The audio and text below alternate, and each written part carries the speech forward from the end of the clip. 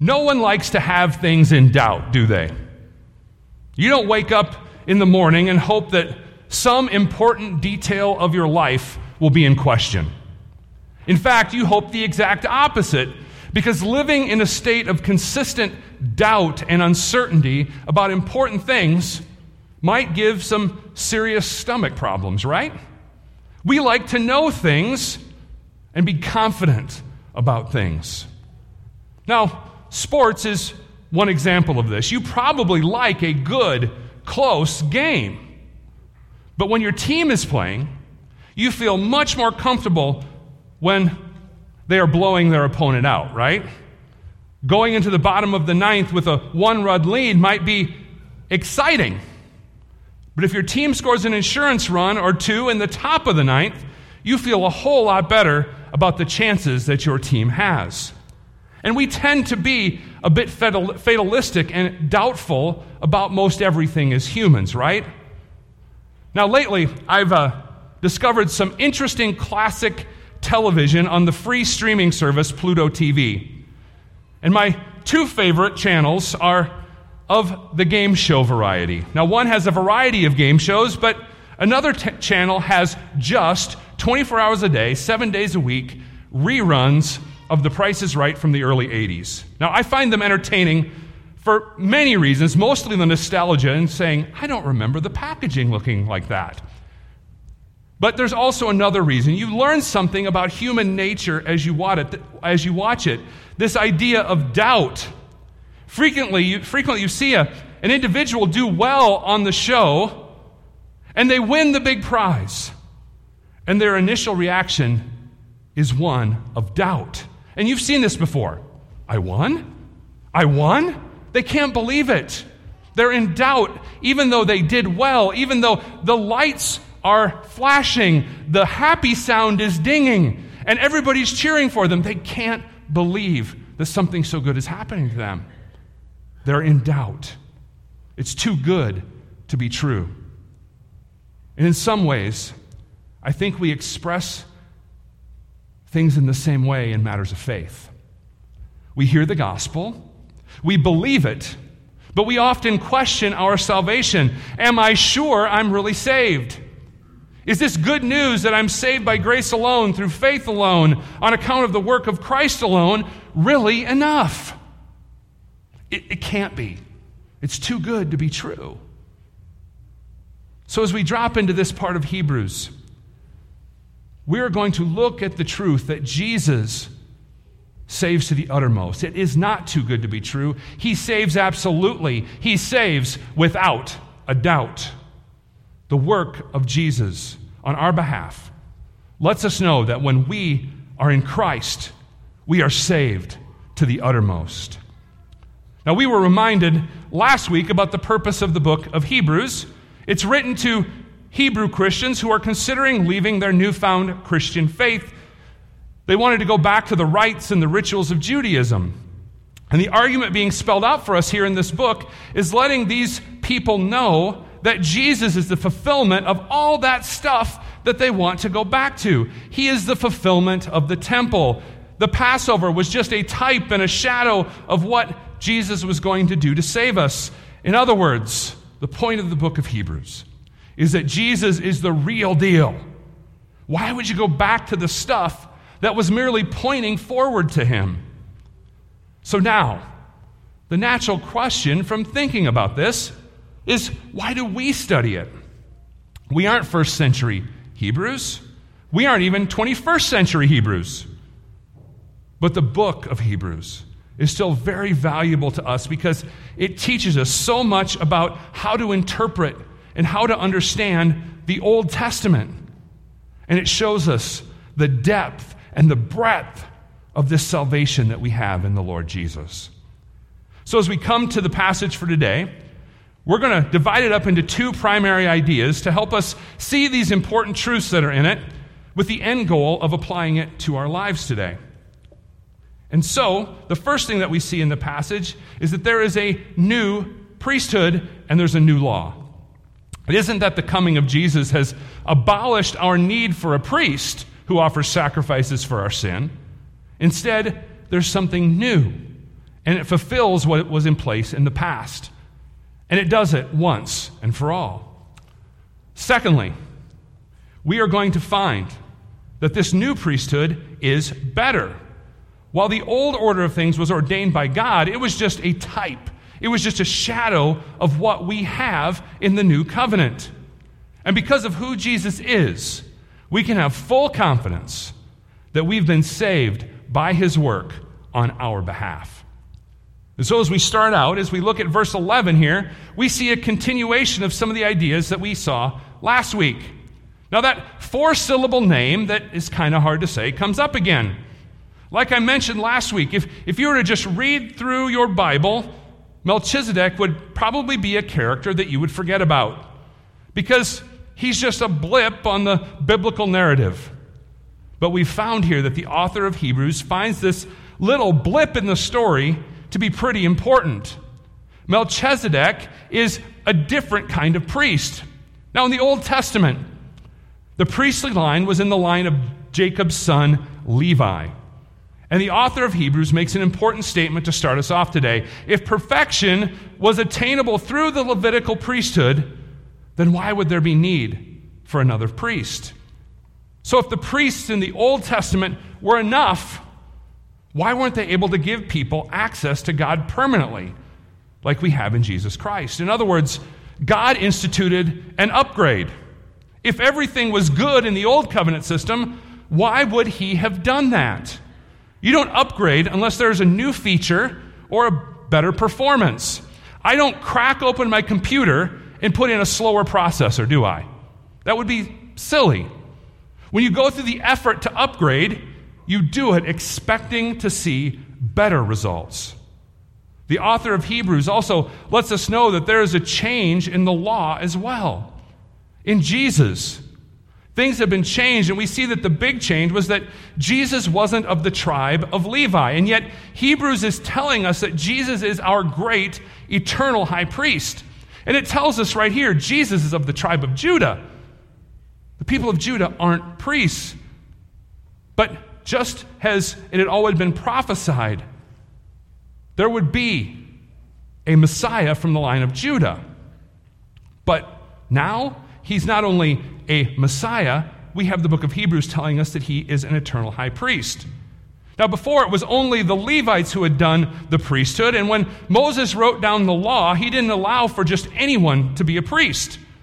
As I said last week, not just anyone could walk up to the priestly seminary, that isn't really a thing, but just an illustration to give you an idea, and say, I would like to be a priest. I'd like to offer sacrifices to God. They wouldn't say, yeah, come on in, anybody can do this. No, you had to be of the line and lineage of Levi. And as we move on to verse 15, we see that this was important. And it becomes clear when Jesus is declared a priest that resembles Melchizedek.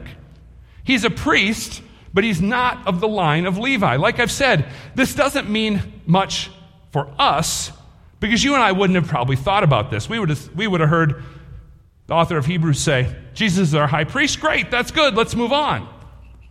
But for his original audience, this would have been very confusing. He can't be a priest. He's of the line of Judah. It just doesn't make sense. It doesn't work that way. The law requires that he be a Levite. It wasn't just a really strong suggestion that the priests be Levites. It was the law. And not just the law of God. And so we see here that Jesus is part of a new priesthood and a new law. He does have the authority that's bestowed upon him, and he receives it by the power of an indestructible life. It's his death and resurrection that creates this new state of affairs. He is the resurrected Lord. And so he is the one with authority. He is a priest that will not fade. He is the one who delivers a new covenant. And so to help us understand this, the author of Hebrews goes to another place that we read about Melchizedek. In Psalm 110, the only other place other than Genesis that we hear about Melchizedek, we read a declaration that the Messiah will be a priest forever after the order of Melchizedek. And this lets us know that the previous commandment about the priests being Levites is set aside. And then a bold statement is made here. It was set aside because of its weakness and uselessness. Now that's a harsh statement. And can you imagine the reaction that was given by those who were raised in the Hebrew faith? For the author of Hebrews to say that the law is weak, that the law is useless, that would have been a scandalous statement. Yet the author of Hebrews states it boldly. And we see his argument. The law didn't make anything perfect. It couldn't bring the fullness of redemption to pass. It was something that was in place until what the better hope would be would arrive. And again, this would have likely been difficult for these people to hear. But let's stop for a moment and think about what's being said. The priesthood was a very bloody thing. I've mentioned this before. We imagine the temple being similar to our space here, where people would come in, sit down, and worship God. But that's not what happened there. The temple, the tabernacle, was not a public worship space. It was a place of sacrifice. And they were offered daily, day after day, for the sins of the people. The people were sinners. And so the priests came in, and blood flowed for their sins. Now, this was a system that the people would have known, but they would have also had to understand that nothing was perfected through that system. If it was perfect, they would not have needed to continually bring a sacrifice, and the blood would not have had to continually flow day after day. They had to have understood a little bit what the author of Hebrews is saying here. Yeah, I can understand. I have to go to the temple continually with the sacrifice, and I hear the bleating of sheep paying the price for my sin. They would have understood that the law didn't perfect anything. The continuous sacrifice, the flow of blood, would have helped them to understand that. And so, as we've seen in our first point, there is a new priesthood. And now we'll see, as we move on to verse 19, why there is a better priesthood and a better hope. And when you think about that sacrificial system, you can see why it says here that this is a better hope that's being introduced. A better way to draw near to God. In the old covenant system, the people ultimately didn't really draw that near to God. Yes, they brought a sacrifice, but they were outside the tabernacle. They were outside the temple. They brought a sacrifice to the priest, and that priest went into the presence of God. The people, as I said, were on the outside. And this is why what we have now in the new covenant, what the author of Hebrews is talking about now, is so much better. It isn't just a priest in here by himself worshiping for you, offering a sacrifice for you in the presence of God. Through Jesus, each one of us comes into worship, and we're able to go into the presence of God because we have a great high priest. You're no different than I am here. We're all together worshiping in the presence of God, praising Him for His holiness, confessing our sins, hearing and believing. Why? Because we have a better high priest who is eternal and provided a better way. And the author of Hebrews shows us that this new way of doing things was also sworn with an oath, as the priest did. But this oath was sworn by the Lord Himself, and it's once and for all. It is Jesus Himself who guarantees that the new covenant is better. Now, centuries of following the old covenant and unmeasurable bloodshed had shown the people that the system was not perfect. The system went on and on. No priest was perfect because they themselves would die. They were offering sacrifices for themselves and the people. But look what the author of Hebrews says here.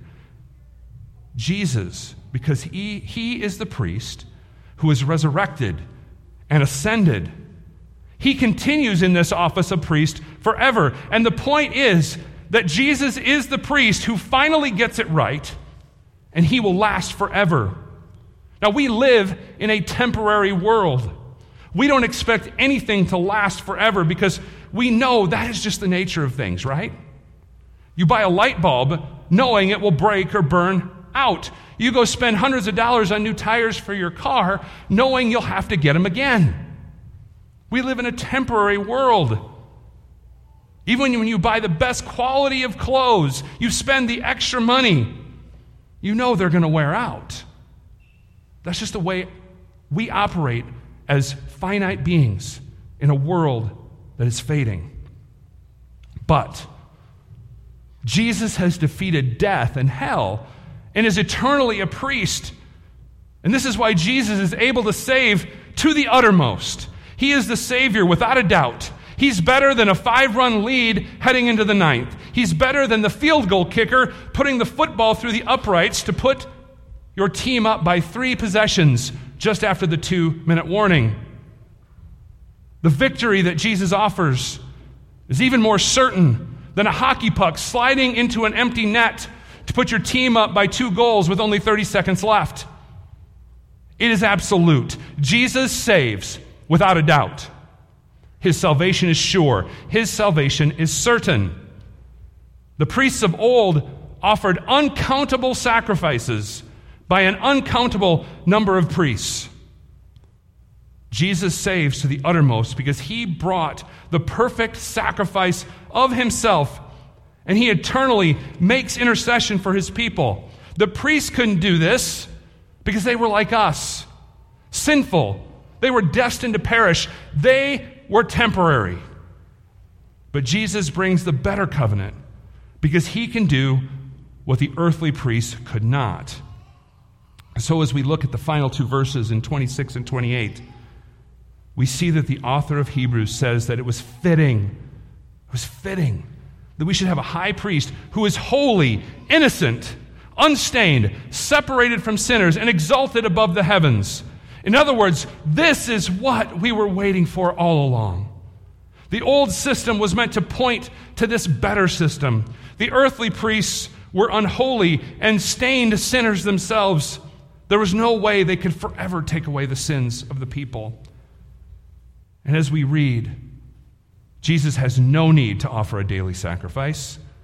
The priests of old offered them for their own sins and for the sins of the people, but Jesus was able to offer a once and for all sacrifice because he was without sin and he offered himself. And you can see throughout what we read today the importance of the doctrines that we cling to so tightly as Christians. The sinlessness of Jesus might not seem that important when we think about things. And in fact, some slick talking false teacher might be able to make you think, the sinlessness of Jesus isn't that important. Does it really matter? What are the chances that somebody living on this earth like Jesus did could possibly be sinless? What difference does it really make? But the book of Hebrews lets us know it's absolutely imperative. Absolutely imperative. Why? Because if Jesus is not without sin, his sacrifice would not have been for you and I, but for his own sins. He would not be the one who can save to the uttermost. But he is. He's not like the high priests of old, and we see this in the last sentence of our passage today. The word of the oath came later than the law. In other words, when Psalm 110 said that the Messiah would be a high priest in the order of Melchizedek, that happened after the law about the priests being Levites was uttered. And so clearly, the Son of God is the one who will come and perfect the means of salvation, and he's going to do it forever because he is able to save to the uttermost. And so as we step away from the details of this passage and look to apply it to our lives, I want us to dwell on 2 specific things this week. The first thing is that we need to remember that Jesus saves without a doubt. I shared last week, I believe, that I've had conversations with people who were struggling with assurance of salvation. And you know how it goes. If a few people are mentioning it, there are probably a whole lot of people thinking it. But we can all be plagued with doubt. Doubt whether we are really saved, doubt on whether the salvation that we have through faith is really enough. Doubt of all kinds can so easily invade our minds and become the obsession of our thoughts. And as we read in this passage and in the book of Hebrews as a whole, there's a theme that keeps coming through in the text. Jesus did it all, and he did it for you. He saves to the uttermost. He saves beyond a doubt.